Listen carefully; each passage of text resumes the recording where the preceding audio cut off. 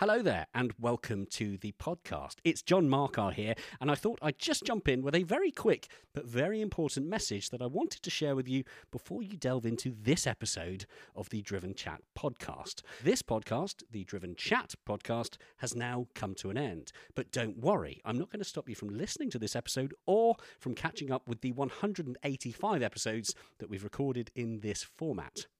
I just wanted to let you know that if you're looking for our new episodes recorded after December 2023, then you'll need to seek out our new podcast, The Driven Podcast. You can find The Driven Podcast in all the usual podcast platforms, including, chances are, the one that you're listening to this one on right now. So please do enjoy this episode, share it with a friend by all means. But when it's done, don't forget to search for the new podcast, The Driven Podcast, and subscribe to the new format to hear the new stuff. To make life easy, head on over to the Driven website via driven.site. There you will find links through to the new podcast, including links to your preferred podcast platform. And hey, whilst you're there, why not check out everything else we do, including hand-picked automotive news stories, car and bike reviews, video features, and even more. For now, though, I'll let you enjoy this episode, and I will remind you again at the end of the episode, but for the future reference, this message is approximately 1 minute and 30 seconds long. That's 6 clicks on the 15-second skip button. Enjoy. There's never been a faster or easier way to start your weight loss journey than with PlushCare. PlushCare accepts most insurance plans and gives you online access to board-certified physicians who can prescribe FDA-approved weight loss medications like Wegovy and Zepbound for those who qualify. Take charge of your health and speak with a board-certified physician about a weight loss plan that's right for you. Get started today at plushcare.com/weight loss. That's plushcare.com/weight loss. plushcare.com/weight loss. The Driven Chat podcast in association with Paramex Digital. You dream it, we bring it to life. Find out more at drivenchat.com. Well, hello there to you. It's time for another Driven Chat podcast.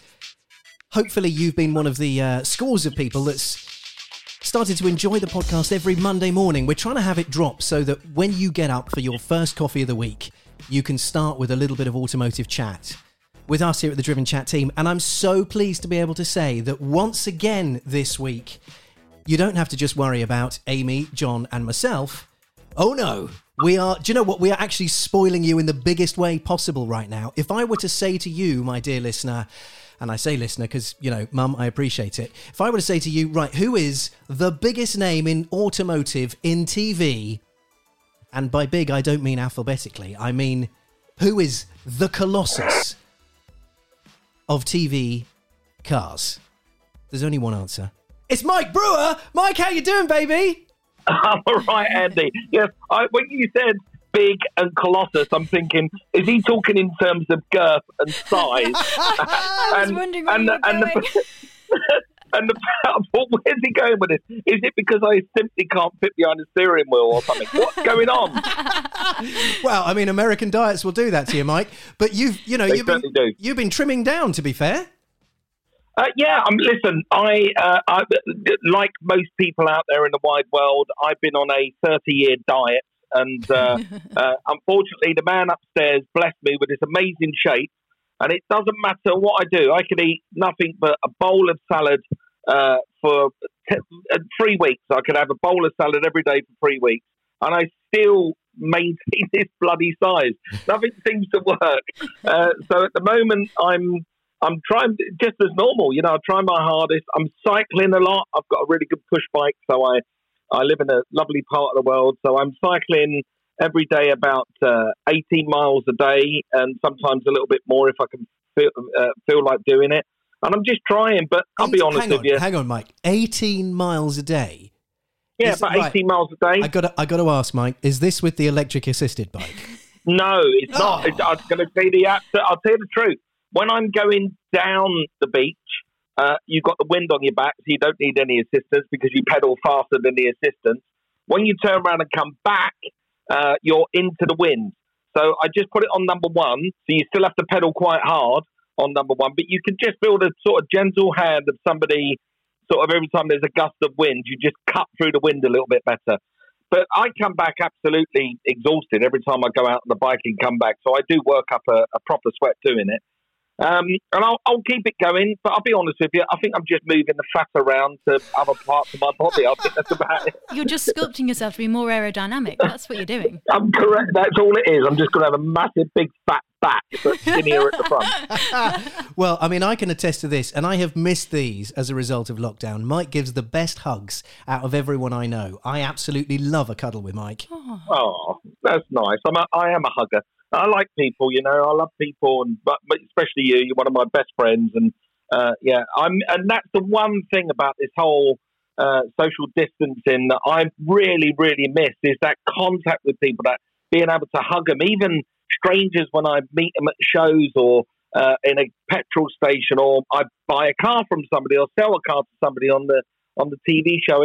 I do like a hug, and it's gone. Yeah. Yeah, it's strange, isn't it? I must say, weird. I didn't think I'd miss it that much, but I really do. You know, I know, it's that contact. It's human contact, isn't it? We need it. Yeah. It's how we live and survive. So please get a vaccine. You clever people in Oxford, get that vaccine quick. Get a vaccine just so we can start hugging again, Yeah, if nothing else. I'll make this promise. I signed up as one of these NHS volunteers when I was back in England, and I'm going to tell them right now, as soon as you get that vaccine, I'm happy to jump in a car and drive it all over the country. Brilliant. I'll join you. I tell you what, there's a road just so trip we and a can half, get it out there. Happy to do it. We'll load up the Driven Chat truck and we'll get it all around the country. Go for it. We've got enough room. It'll be brilliant. So, Mike, I mean, you've just alluded to it there. You said when I was back in the UK, you're talking to us from sunnier climes right now, aren't you? Yeah, so it's been a weird year for me because we were sort of halfway through the series 16 of Wheeler Dealers. Me and Ant are plodding along in the workshop. We're doing really well. And it came to February, and I was going to the Geneva Motor Show to go and do some work at Geneva, some filming. So I jumped on an aeroplane, flew home to England to go and meet the team to fly on to Geneva. And as we was in the air, they cancelled the Geneva Motor Show because of COVID. So we were like, okay, so what do we do? We're going to land in Geneva in a minute. So we decided to do what normal people do that fly to Geneva. We hired some skis and went and attacked the mountain. So I had a few days skiing, which was in and out of France and Switzerland. So I had a few days skiing. It was great. I got injured by somebody, so we cut it short. Then I flew back into England, and the day we landed back into England, they literally shut the world down. And then Donald Trump announced on television that anyone who's been in Europe, not England, by the way, anyone who's been in Europe the last 14 days can't travel to the US. So we're like, well, that includes me, because I've just been to France. So we had to sit it out for 14 days in the hope of getting back here to carry on filming. And then within that 14 days, Donald Trump extended the ban to include the UK. So that was us. We were stuck back at home. Not that it mattered in the end because they had to shut down filming in the US because they weren't issuing any filming licenses to film in the US. So it meant that, we had this weird period of, I don't know, gardening. I cleaned the garden paths 20 times. I helped Michelle repot everything. I jet blasted every door in the house, inside and outside. I painted walls. I made the house look amazing in that 4-month period. And then by hook or by crook, we managed to get a special waiver because there is a genuine reason for us being here. There's 65 people can't go to work unless I'm here, of which most of them are British that live in America. There's a huge deficit to the Californian economy from not having a show made here because we pay for police, fire services, forestry commissions. We pay for a lot of that. So there was a huge reason for us to get back here and carry on making the show. And fortunately, through a fantastic guy from Cornish Travel, a guy called Jonathan Cowley, he managed to worm it through the powers that be that we got this special waiver to enter back into the US. And as soon as I landed, 14 days quarantine here, which was bliss because 14 days in the garden, 14 days in the garden in California. Oh, it was lovely. And then we've been straight at it. Me and Ant have just jumped straight back in it at the deep end. And it's a weird world that we're working in, but we're back making the show at a distance. Brilliant. I mean, and I'll tell you what, Mike, that there is some power there. I've had friends that work in the States that have been stranded here in the UK. There's no way they're getting back anytime soon. Did you have a hotline to the big guy yourself, as in, Trump? Yeah, sort of. I'll be honest with you. It's been, it was 4 months of pleading with the embassy through Discovery Channel and through me and everybody else, and explaining to them, why this is important. But, there is a global pandemic, and they're going, well, why should we single you out? What makes you special? So we just kept going at them. And in the end, you get through to the right person. And the right person was this Jonathan Calley at Cornish Travel. I'd recommend him to anyone out there. And Jonathan did an amazing job dealing directly with the port authorities rather than the government. And that's what he did. And he managed to get us back in the country. It's been a long journey to get back here, but we needed to get back here because we've got a show to finish off. And I reckon this is the best series of Wheeler Dealers ever. The cars are amazing. We've got coming up. And I'm so, sitting at home for 4 months or cleaning garden paths isn't me, Andy. You know me for years.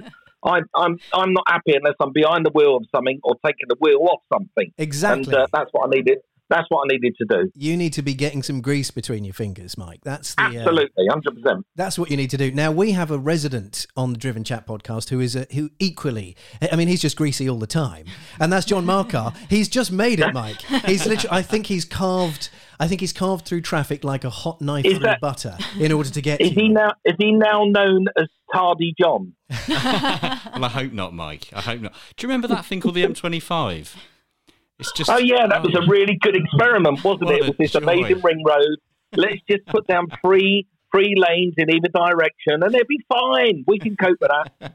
I think there's a section now around by the M4. I think it's something like 6 lanes in either direction, and it's still not enough. You're right. You're absolutely right. And it's funny because it's been interesting. I've walked into the point of you talking about being in and around LA and the West Coast, and I remember I've done a lot of work over in that part of the world as well. And a lot of the local residents say, "Oh, the one thing you've got to be aware of here is the traffic. The traffic here is so bad." Every single time I'm like, No. I'm from Central London. We have this thing called the M25. Yeah. Your traffic is bad, but oh no. No.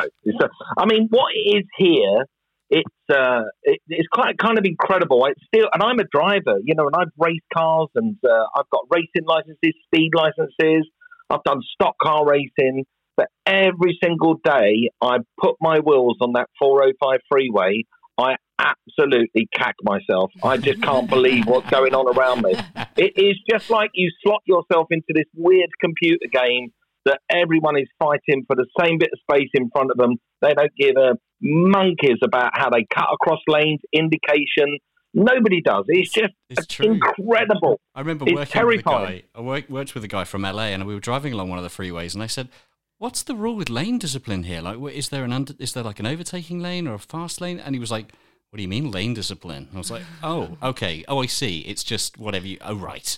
And yeah, you just drive along. You're being undertaken by SUVs. You're being overtaken by caravans. You've got people diving in and out. So good to know it's not changed. That's good." No, it hasn't changed. It's absolutely terrifying. And I'll be honest with you. Sometimes me and Michelle, when we're on the motorway going to work somewhere, and it's one of those heavy mornings, and you drive on the freeway at sort of 70 miles an hour, gather in the rest of this traffic, everyone's doing 90, every single person is on their mobile phone, every one of them is got phones planted in their face, and you literally sit in this lane going, "Ah!" for half an hour until you get off it. And you're just thinking, when's it going to happen? Something's going to kill me. It's terrifying. I think I've just got my new ringtone. Thanks for that. Yes. Someone's going to clip that audio. Mike, I want to talk to you about something that we don't really discuss very often, but I've witnessed it firsthand in several different places. And that is, and you'll be too humble to talk about this properly, but I'm going to ask it anyway. And that is star power. Because the reality is that we know some of the statistics around wheeler dealers are ridiculous. The number of places that you can see wheeler dealers, it's almost as big as Mr. Bean internationally, isn't it? I mean, if you look, if you go pretty much anywhere and fiddle with a remote control, wherever you are in the world, chances are you're going to be selling a car. I'm Sandra, and I'm just the professional your small business was looking for. But you didn't hire me because you didn't use LinkedIn Jobs. LinkedIn has professionals you can't find anywhere else, including those who aren't actively looking for a new job, but might be open to the perfect role, like me. In a given month, over 70% of LinkedIn users don't visit other leading job sites. So if you're not looking on LinkedIn, you'll miss out on great candidates, like Sandra. Start hiring professionals like a professional. Post your free job on linkedin.com/people today. Mother's Day is around the corner. Find the perfect gift for the mom in your life with a stunning piece of jewelry from Blue Nile. From timeless pearls to dazzling gemstones, Blue Nile has something she'll adore. Need it fast? Most items can ship overnight. Plus, enjoy guaranteed free shipping and returns. Don't miss our special Mother's Day deals. Save big on the season's most beautiful trends. For a limited time, get up to 50% off by going to BlueNile.com. That's BlueNile.com. Yeah. So how does that feel? Because I've, like I say, been privileged enough to be around you in many different places, and more often than not, there's a queue for your company. Look, that's very sweet. And I'm going to tell you, it's rather strange because you know me personally, and I'm the least starry guy you've ever met in your life. I'm just the guy that fixes up cars for a living. And it's really weird. When it becomes weird is when we're in a different country. So in England, it's a very different feeling all over the world. So in England, people tend to think that they just know me and, they feel that they can join in my company and it's going to be fine. And I've been in their lounges for the last 23 years. So they think, well, it's Mike. I know him. He's been with me for 23 years. And they will literally pull up a chair in a restaurant next to me and Michelle as we're holding hands trying to have a Valentine's dinner. They've done it when you and I have been holding hands, Mike. It's not just you and your wife. Exactly. Yeah, they will just literally pull up a chair, start talking to me, and as if it's fine, and that is fine. As you know, I've got a lot of time for everyone. In America, it's a very different feeling here. In America, it's when people see me and they know me, and it happens, 20 times a day, it's always a point of congratulations. They run across the road, they stop their car, they jump out in front of me, they chase me down the street, and almost 9 times out of 10, the first words they say is, congratulations on your success. Oh, wow. You would never hear that in the UK, ever. You only hear it here. And it's a really lovely thing. It's that American, they believe in the American dream, and I've lived it. So they go, wow, congratulations on your success, man. I love your show. And that's a weird thing that you get here. It's always a pat on the back. It's a congratulations. Where it gets really strange is when I land in countries where wheeler dealers is almost like a religion. Places like Poland and Italy, it's kind of crazy. And I say this with the greatest respect to everyone out there. When I land in Italy, it's like I'm a Beatle. Honestly, it's kind of weird. And I'm just a guy that fixes up cars. And I remember getting off the aeroplane with Michelle into Milan last year. We were going to do a Discovery Upfront forum. And we landed on the aeroplane and we were first off. And as we're walking down into where the border control guards are in their little kiosks, there's 5 of them spread across their kiosks.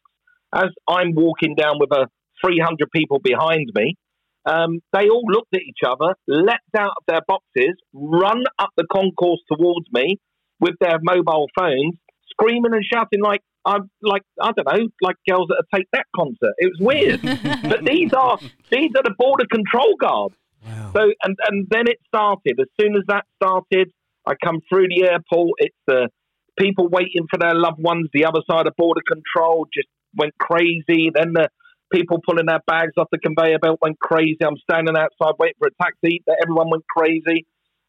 It's just weird. It was kind of a weird thing. Me and Michelle, we walked off into Milan that night, and I had a cap on, and we walked off into Milan, and there's a guy sitting in the town square with a guitar playing the Eagles' California, that solo. And he was mesmerising. This guy was mesmerising on his guitar. And we stood and stopped for a second. And then he looked up and he stopped playing, got on the microphone in the middle of Milan's main square and went in Italian, "Oh my God, it's Mike Brewer standing in front of me." And the whole town square, the whole town square just went mental. It was like, I don't know, some deity had visited. I just thought it was really the whole thing was a little bit weird and a bit crazy. So yes, it does have an effect on you. I handle it very well because I will stand there and talk to them, but I bore them to death. I'll talk to people and bore them to death and until they leave. Basically, it's me chasing them down the road. Go, come back! I haven't told you about this one yet. Listen to me more. Listen to me more. I've got 4 stories. But no, it's very sweet. It's lovely. I've been watched by the Taliban in the hills in Afghanistan. I can tell you that for fact. I've spoke to them. I've been watched in Iceland. I've been watched in Australia. New Zealand. It's a bar show. It plays in every territory in the world. Yes. It must be really quite strange, but also have that air of yeah. The show works. Yeah, it does work. I'll tell you, the only time I've ever used it, tiny bit to my advantage, and it's very funny, was I was with the film crew. We were filming in Vegas, and I was with the crew, and we went out for dinner that evening. And it was that lovely Paris hotel with the Eiffel Tower and the Las Vegas Strip, and it was packed. It was buzzy. It was busy. It was lovely. So I walked up to the maitre d' at the entrance to the restaurant and said, "Have you got any tables? We'd like to have dinner." And he said, "Oh, no way. You're kidding. You have to book a month in advance. You've come at the wrong time of year. Get out of here, you limey." I just walked off with the crew thinking there's no chance we're going to eat there. We're going to end up in the Golden Arches. That's where we're going to end up. As I'm walking down the road, about 5 minutes later, the same maitre d' is running behind me with sweat pouring off of him, waving his cloth in his hand, going, Mr. Brewer, come back. So I turned around with the crew and said, "Beg your pardon, what?" And he said, "It just so happens I've got a table. I've got a table for you." And I went, "Oh, that's nice. We were just back." And he went, No, come back. Please, we insist you come back."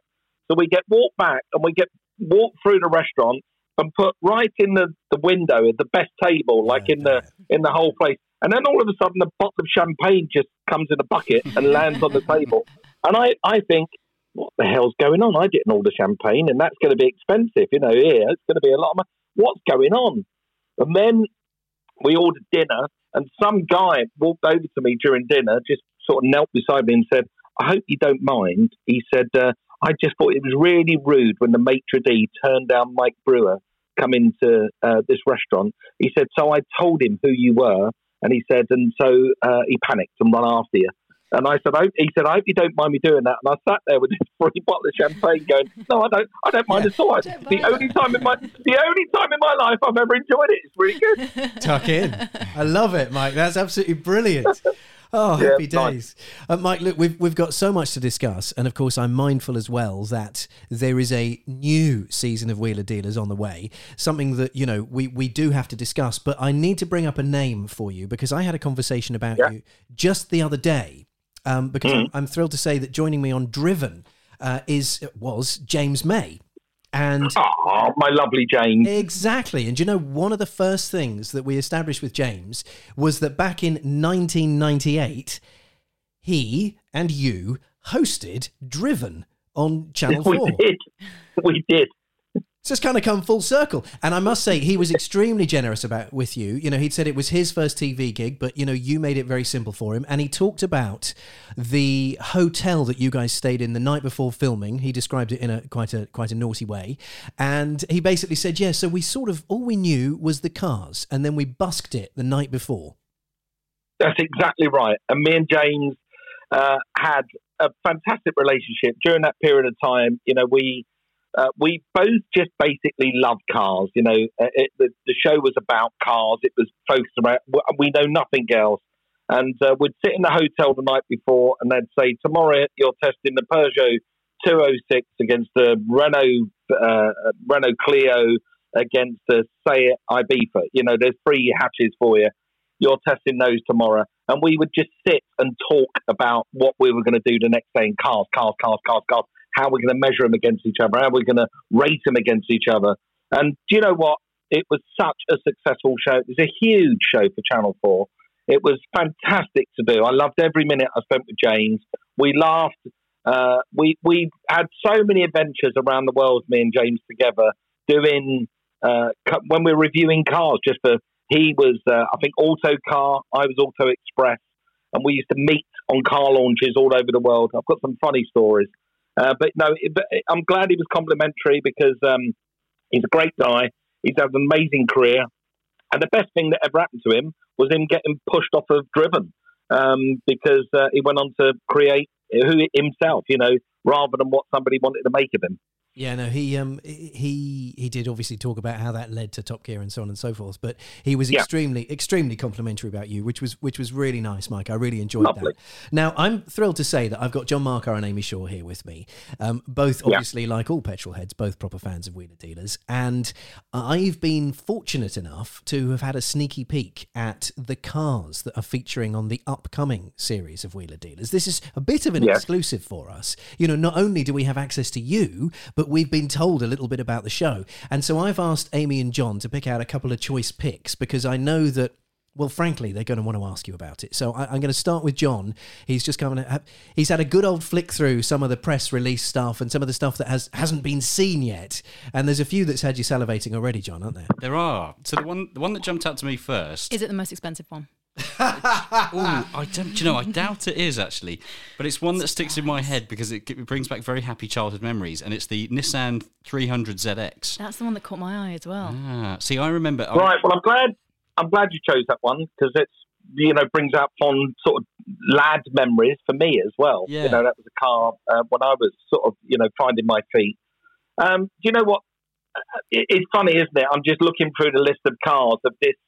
What I will be told by the UK audience, this very American, you've sold out American show, but it's every car on the list you can buy in a car dealership in the UK. Absolutely every single one of them. So the Nissan 300ZX, the reason I chased one of these and the reason why I wanted one, this is probably the first time ever in motoring where a manufacturer realised that the audience were debadging their cars. So people were buying the 300ZX across the world. They were debadging them, taking the Nissan badge off because they were almost ashamed to be driving a Nissan, but they knew it was a good car. But it actually became an option at the dealership. You could option to not have your badge on the car if you wanted to. That. That's interesting. Yeah, so this is probably, isn't it, John? Well, this is probably the genesis of the idea for a company like Nissan and for companies like Honda, and then you've got almost every manufacturer around the world to say to themselves, well, maybe what we need is a sub-brand. And that's where the likes of Infiniti pop up or Acura pop up for Honda, because they go, well, maybe we just need something else. You know, we need a sub-brand. People want these tasty cars, but they won't buy a tasty car with a Nissan badge on it. So let's create a more exclusive sub-brand. And that, for me alone, is the reason why I've always I just wanted to tell that story, because I think the 300ZX is the reason why we have Infiniti today. I think that is the reason why it exists. The car is so good. It's way beyond what Nissan were doing at the time. You know, we're talking 1991. They'd only just got rid of the Datsun Cherry, you know, before that. And all of a sudden, we're driving a car that's twin turbo. It's a digital dashboard. It's got a switchy gearbox. It handles beautifully. T-tops. We've got this amazing car that comes along in such a short period of time after, say, a Nissan Cherry. You're absolutely right. And the thing that sticks in my memory, it probably would have been kind of late 90s. I was still fairly young. There was a garage at the end of my road that used to specialise in importing cars from Japan. And suddenly these spaceship-looking UFO cars were sitting on this guy's forecourt, and he had about 6 of them. I remember saying to my dad, what is that? Like, I've never seen one. And I think at that point, the cars that were coming over to the UK, they did have the Nissan badges removed. So it wasn't immediately obvious what it was. But as a kid, I was like, it just looks so futuristic and fast and amazing. And my dad going, "Well, yeah, it's a Nissan actually." and yeah, I think it's funny because a friend of mine, Ben, had one in his workshop very recently, and we were both kind of walking around it as it pulled in, going, actually, for the age, this thing, it's a bit like the Mazda RX-7. You kind of you look at it going, was this really early 90s? Like, really? And of course, my favourite fact, which you'll probably know about the Nissan 300ZX, involves the headlights. Do you know what I'm about to say? Yeah, go for it. So the headlights, you'll like this, Andy, on a Nissan 300ZX were also used on one of the most expensive cars you could buy at the time, the Lamborghini Diablo. I do like that. Exactly the same. And if you walk up to a Lamborghini Diablo and look at the headlights, it even has stamped into the glass, Nissan. Is that right? Yeah, honestly, yeah. That's fun.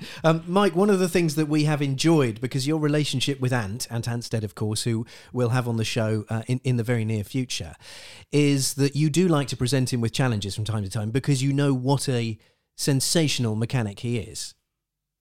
I always try to focus on Ant's skill set, which I'm going to be honest with you, he is the Swiss Army knife of mechanics. He can basically do everything from, deep core engineering to amazing fabrication. And I want to show off Ant's skills. That's why I've also bought cars that need complete paintwork, and Ant actually lays down the paint as well. So he is the jack of all trades. He can do everything. And I'll be honest with you, when I'm looking at these cars to buy, and this list of cars I'm really proud of, each of them show off something that Ant is just blooming brilliant at. They show off one of his major skills, and because you can't have every show doing the same thing. You can't have, I can't have 8 shows of us changing the brake discs or 8 shows of us changing an interior. Yeah. They need to be mixed up, and they all need to be different to show off a different skill set. And Ant's nailed it in this series. Ant's absolutely nailed it. I'm really proud of this one. Yeah, he's really in his groove, isn't he? Amy, you've got the list in front of you as well there. I have, yes. So I'm really impressed, with the range of different cars that you have got on the list. And the one that caught my eye before the Nissan actually was the 1969 Datsun Sports 2000. That is super cute and super cool. Like, where I imagine that you found that in California and you thought, you know what, this is a cute car. I can paint this pale yellow with some like bright red interior, and this is something that to go cruising up and down the beach with. Tell me a bit more about that car. Right. So I've been chasing a Datsun 1600 2000. I'll be honest with you, for probably 15 years. Oh, really? I've never been able to, that long. I've never been able to find the right one, and there is a reason for that, because the Datsun 2000 is the best British sports car to never be made in England. That's exactly what that car is. It's a turnkey, reliable British sports car. You know that in 1968, Nissan went and bought a Triumph TR4. They went and bought a TR6. They went and bought a TR5. They would have gone and bought an MG. They would have bought an MGB. They would have just gone and bought everything. They would have shipped them back to Japan, and they would have reverse engineered them and taken what was the best of those cars and engineered a proper British sports car made reliable in Japan, and you end up with a Datsun 2000. It is such a beautiful looking, amazing car to drive. Plus, it's got that uber reliability, and there's some really nice things about that car that made the story so worth telling when it comes into the workshop. Number one is it needed new brakes on the car, both front and rear. And get this, they're interchangeable with Volvo brakes. So you can upgrade the brakes by putting better Volvo brakes. And Volvo know a thing or two about. You're going to feel comfortable with a set of Volvo. You're going to feel comfortable with a Volvo brake pedal underneath you. You feel even more safe. So there was that. I bought the car in the Mojave Desert off a legend, an absolute motoring icon legend. He's called Gene Winfield. He's 94 years of age. He's the guy that created basically George Barris. He's the guy that created how to manipulate metal, how to hot rod and customize cars. He was doing it in the 1940s. Cool. And this guy is a hot rod legend. And when I went to visit him for another show I was making called World of Cars, the Datsun was just sat in his yard. So I asked him there and then, I said, is that for sale? And he said, no. The guy that owns it owes me 10 grand. And if he doesn't pay me, I'm taking that car. And within a few weeks, he phoned me and said, I'm going to sell you that car. I'm taking title of it, and I'm going to sell it to you. So I was so pleased to get it, because being in Mojave, it was rust-free. Yeah. There was no rust on it. It was just blooming brilliant. And to find a 69 Datsun Roadster with no rust is a rarity, which meant that we could focus on the other things. You know, things like it had no roof on it at all. It had no soft top.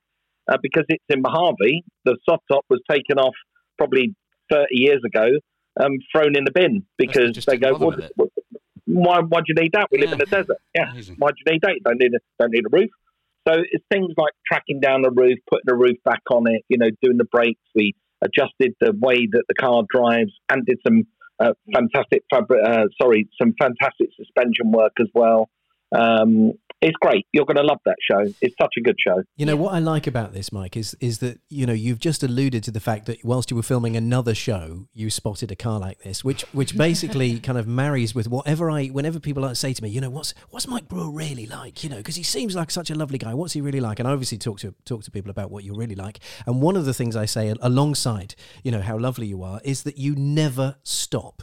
You basically work 7 days a week, 18 hours a day, every day. Every day. And I'll be honest with you, don't just think it's when I'm visiting other people for other shows. No, yesterday I was in Costco with Michelle, and as she's inside, I'm driving around a car park. Now, Mike. You're just showing off. I'm just driving around a car park in Costco thinking, look, there's a for sale sign on the Jeep there. I am genuinely doing that. I'd never stop. See, there's a question I was going to ask, because I, like many people, Wheeler Dealers is always on in the background somewhere. You know, if you're working from home, you want some background noise, and you don't want it to be "come dine with me" or something. You put on something, and hopefully you can find Wheeler Dealers. And I always think the question that I've always had is how much of the sourcing of the cars is down to you? Yes, and I guess one of my questions as well. Sorry, no, it's okay. Amy, I'm glad you asked. I'm very intrigued to hear. Because it sounds to me, hearing you say that a lot of it, you kind of, correct me if I'm wrong, but are you pushing producers to one side and going, no, leave that to me. No, leave that to me. You're not a car person. I want to go and find it. I don't have a car buying producer. Amazing. No, there is nobody on that side of the team that helps me. It's just me. That is you. So I go and find all the cars. I research the cars. There is a little process to it. So once I've found a car, I could probably find, 5 Datsun Roadsters. But once I narrow them down to the one that I want, say there's 2 or 3, I will get one of the guys that works for us. The guy I actually meet this morning, he's left and joined Top Gear, unfortunately, and he's not been replaced. It's called Sean Winograd. I will get Sean, because I'm usually filming or doing something else. Did you say his surname was Winograd? Winograd. What an appropriate name for someone grabbing cars for you. Yeah. Yeah. So I tell Sean he'd be reach really out useful to these down people. the arcades, wouldn't he? You know? I tell him to reach out to these people to see if they're real and the cars are real. And if the problem is, if people get me on the phone, they tend to just want to talk for hours. And I say, just find out if these cars are real. So Sean will go through my list and he'll phone the people and say, yeah, the one here in Mojave is real, or the one there in Maine is real. If it's somewhere I can get to, so if it's within a 400-mile radius of where we are, I will go and get to it myself. I will go and see it before the crew go and see it, before we turn up with the film crew, for the mechanics. I will go and see the car and check it out myself. If it's further away, like it's in a different state or the other side of America, I will engage the services of a local mechanic, which I'm quite good at. So I'll just phone a local shop and say, is there any chance somebody can run out, go and check this car over for me, make sure it's real, it's got 4 corners on it, and the guy does live in the house where he says he's lived. Just check it over for me, the car, and give me a report. And it's just like having a RAC or an AA inspection.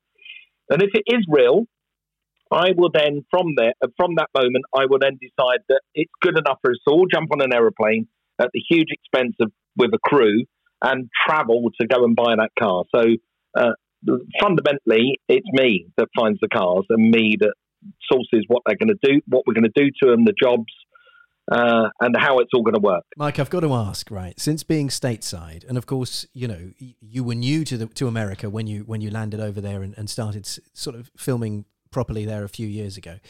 You've obviously bought lots and lots of cars over there and seen lots and lots of the States now, which is brilliant. And I actually enjoy the backdrop of America, but I know you've had some grief about it, but we'll come on to that in a moment.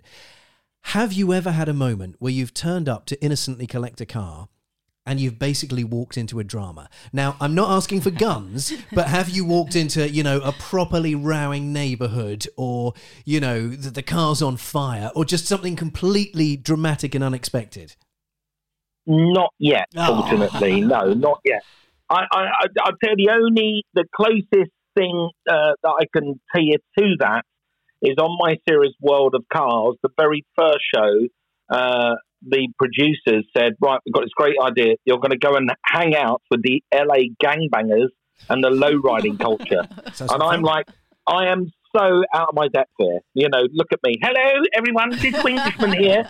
Boy, I do like the tattoo of your AK-47. Where did you get that? Why do you have 5 teardrops coming down your cheek? Oh, you killed 5 people. You killed 5 people, really? Right. Just tell him you hang out in Costco car parks. You'll be fine.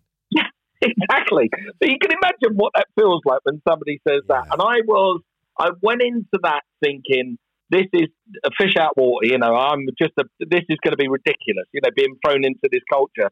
And I will tell you, I went and met this massive gang with exactly as described, black T-shirts, big long shorts, white socks, black sneakers on, black baseball caps, sunglasses, all of them tattooed with Glocks on their necks or AK-47s, all of them with tears, tattoos coming down their face. I'm literally in a gang, right? So I would get pushed into this gang with a film crew, posh little film crew. And do you know what? I had the best time of my life. They were the nicest people I've ever met. We actually become friends. I still talk to some of them today. They were the nicest people I've ever met. It's all, they are so family orientated. They're so about protecting their family and protecting their neighborhood and protecting each other. It's just incredible to be around them. So I come away from there, literally, high-fiving them, thinking, where do I get my black baseball cap? I'm going to I'm going to slam my car. Mike, we all know it's always useful to have a backup career. Should anything just should television suddenly cease, all the powers of the world decide no more TV for anyone, then at least gang life is always an option. Yes, it is always an option for me if I ever want to go down that road. I think you'd suit some teardrop tattoos. Say that again, Amy? I think you'd suit some teardrop tattoos. Yeah, well, I'll do it with Sharpie later. There he goes. I'll do it with Sharpie, and let's see how it works when I go on screen later with me teardrops down my face. Listen, I'll throw me plimp soles up on top of the line across the road as well, just in case. Well, look, Mike, I know we can't take too much of your time, but I alluded to it earlier, and you and I have discussed this on air on other formats before about the sort of fan backlash that you receive on a regular basis. And this has ranged from, when Ed left, of course, we've discussed that at length, and people having, beef with Ant and all this sort of nonsense, and you've weathered the storm a long, long way. But one of the things that doesn't seem to go away, despite the quality of the shows that you're putting out, is the sort of, there is a contingent of Brits that sort of get a bit frustrated that you're filming everything in America these days. Yeah, and I simply don't get it. We still don't get it today. I get the fact that they think it's a British show that's, moved away from them. But, it's always been American. We put an American car in Series 2 onwards to today, so I don't get that argument. Also, we're Brits. We're a bunch of English guys making a show on location, and we're making 27 shows a year rather than 12 shows a year. It's as simple as that. It just comes down to weather. And if you look at the range of cars that I've chosen since I've been here in America, they are cars more or less 9 times out of 10 you can find on any street in Europe. And so I simply don't get the argument. And, a lot of it comes down to, jealousy. People, I'm just a regular guy, and they think, oh, look at, why is he living on the beach in California? Why is he doing that and I'm not doing that? And really, it's more about them rather than me. It's more about that, they realise that their lives are not as good as they can be, and so they lash out. And I know that. I'd accept it. It is what it is. It comes with the territory of being on this big show. Unfortunately, the people that tend to tune into me are a little bit more vocal than anybody else. I often wonder, when Ant and Dec go down to make I'm a Celebrity for a month in Australia, if they get the same abuse, That's a good question. You've sold out to Australia. I wonder if they get the same, because it's exactly the same principle. It's the same thing. Yeah, but just it's made by English, it's presented by English people, filmed by my English crew, produced by an English producer. The showrunner is Jake Cardew, English. Chris Hill is one of the senior producers, English. Everyone's English. Yeah. I've got to say though, Mike, you did sort of treat your English fans with another show with my good buddy Elvis, Mark Priestley, which that's gone down very well indeed, hasn't it? That was filming here in the UK, and that was extremely well received, wasn't it? Amazingly received, and get the irony of this conversation. There was not one single comment, and I've had millions over that show that people said, "Great to see you back in England." Not one. How ironic, eh? So they're begging for me to come home, but as soon as I come home and do a show, they just don't mention it. But I absolutely love doing that. Elvis is a real proper bloke to work with as well. That guy, it's so funny when, because people do get confused. They think, they try to measure Ant against Ed and Ed against Elvis and Ant against Elvis. And they're all brilliant in their own right. Ant is an amazing talent. Ed is an incredible engineer and talent. However, when people say, "Who is this guy Elvis?" This new guy that you've got, Elvis. He's no mechanic. And the stock answer for that is he took Lewis Hamilton to his first Formula One World Championship. Yeah. Now, go and Google his name before you make a stupid comment. It's a mic drop moment, isn't it? It's very much. It is. It's wonderful. You're questioning his skills. Look up Formula One. Yes, it's brilliant, isn't it? I love it. I absolutely love it. Now I know, because I was lucky enough to join you on set when you were filming in the UK, that you were enjoying being back, Mike. I know you love your life in the States as well. But was there part of you that was thinking, "Hey, this is good to be home for a bit"? Oh, yeah, absolutely. It's great to be back at home, great to be near my family, because my family are all in England. Great to be near my friends like you, so I can get to see you and have a coffee and we can hang out together. Of course, this has been an amazing adventure. To be here for the last 6 years making this show has been an incredible adventure. But ultimately, I'm an Englishman. I live in England, and I still pay my taxes in England. My family is still there. My home is still there. So ultimately, there is this, there's always that thought in the back of my head about, what we can achieve in the United Kingdom. And Dream Car was a perfect example of that. I went back for the summer. We made that absolutely incredible series and made people's dreams come true. And, I hope, and it looks like we're going to be pushing on to do another series in the future of Dream Car, which would mean firmly and squarely I'll be back in the UK again. And my brain's going, thinking, wouldn't it be great to see Elvis, on the tools, in the main workshop, on the Wheeler Dealer workshop? I just think it'd be fantastic to see him doing that. And I think the audience would like to see that too. So, there's loads of things that we can get excited about the future of where Wheeler Dealers is going to go. But what I can tell you officially is there is a future, and it's a huge future for Wheeler Dealers. And I'm so excited about what's going to be happening in the future. It's going to be an incredible run. Mike, I got to press on this. That feels like an exclusive. I've just joined the dots there. Does that mean what I think it means?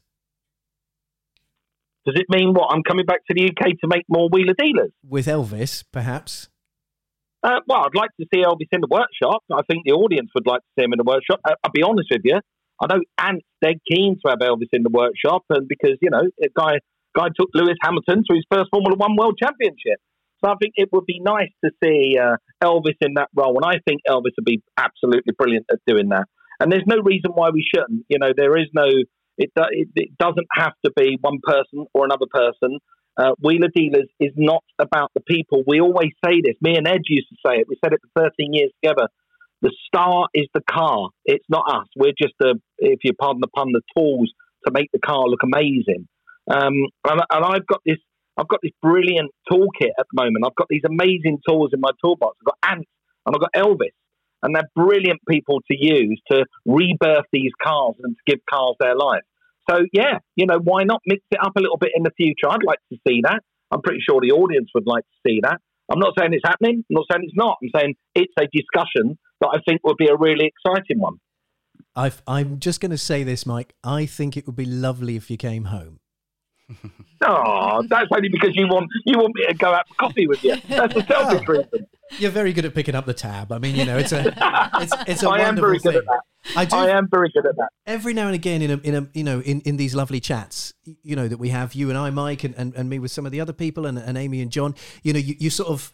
You have an unexpected moment where you think, oh, hang on, something's just happened here. Now, on the Driven Chat podcast, some of our exclusive involves John Markar's farts, John Markar's burps. I think what we've just had from Mike Brewer is quite an exciting exclusive that you can't necessarily say yes to, but maybe.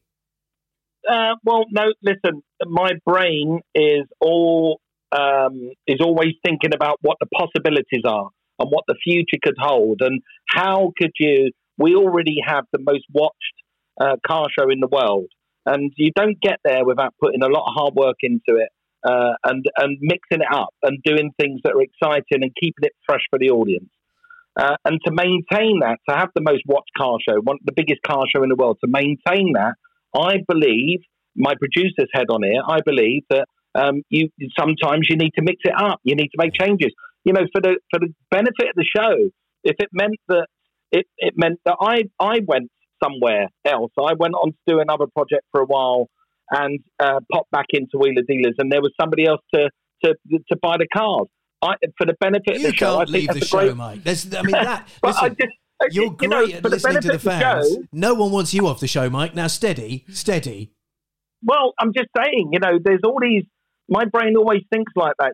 We've created this thing. It's been up there for, decades now. It's been a big show for decades.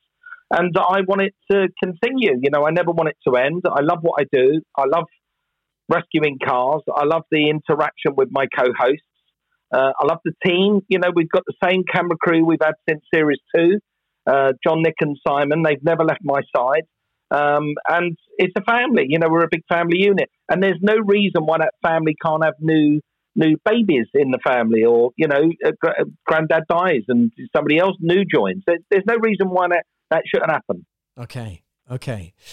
Brilliant. Well, what I can tell you, Mike, is that I've got an overly excited Markar with a sizable smile on his face at joining the dots of the possibility. Amy looks thrilled to bits. But what I would say, Mike, is you are, as ever, such a generous and lovely, lovely man to chat to, and I really appreciate your time today. And I know we've interrupted you because different time zones, etc.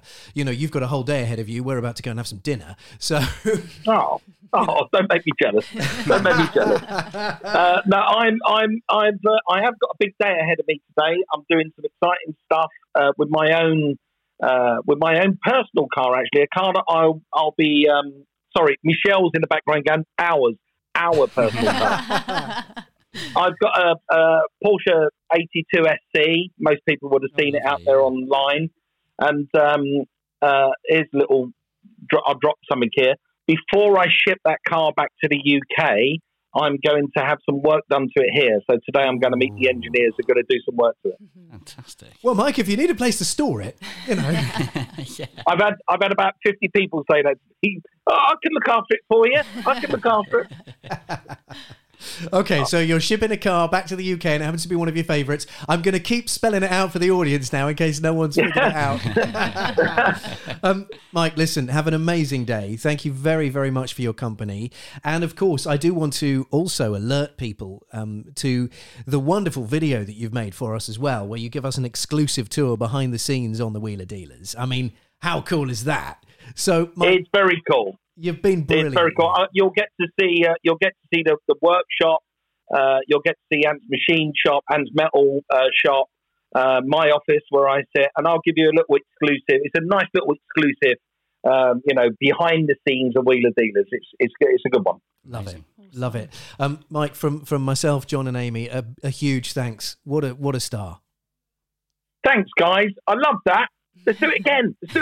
Definitely. Mike, thank you very much. Have an amazing day. And we'll catch up really soon. All right, bud. Lots of love. Take care, mate. All the best. See ya. Bye. Bye-bye. The Driven Chat podcast in association with Paramex Digital. You dream it, we bring it to life. Find out more at drivenchat.com. Hey folks, I'm Mark Maron from the WTF podcast, and this episode is brought to you by Kleenex Ultra Soft Tissues, your ally to help tackle your allergy symptoms this season. I love the change of seasons, but nobody loves pollen and all those other things floating in the air that make you sneeze during this nice weather. Kleenex Ultra Soft Tissues are hypoallergenic and allergist approved, so fight back against watery eyes and runny noses without worrying about irritating your skin. For this allergy season, grab Kleenex and face allergies head on. Oh, wow. You've made it to the end. The very end. And it's John Markar here again, reminding you that this podcast, the Driven Chat podcast, has now run its course and has come to an end. To find a new format, search the Driven podcast in your preferred podcast app or head on over to the website driven.site to find some quick and easy links through to the new episodes in the new formats on your preferred apps. Thanks. Bye.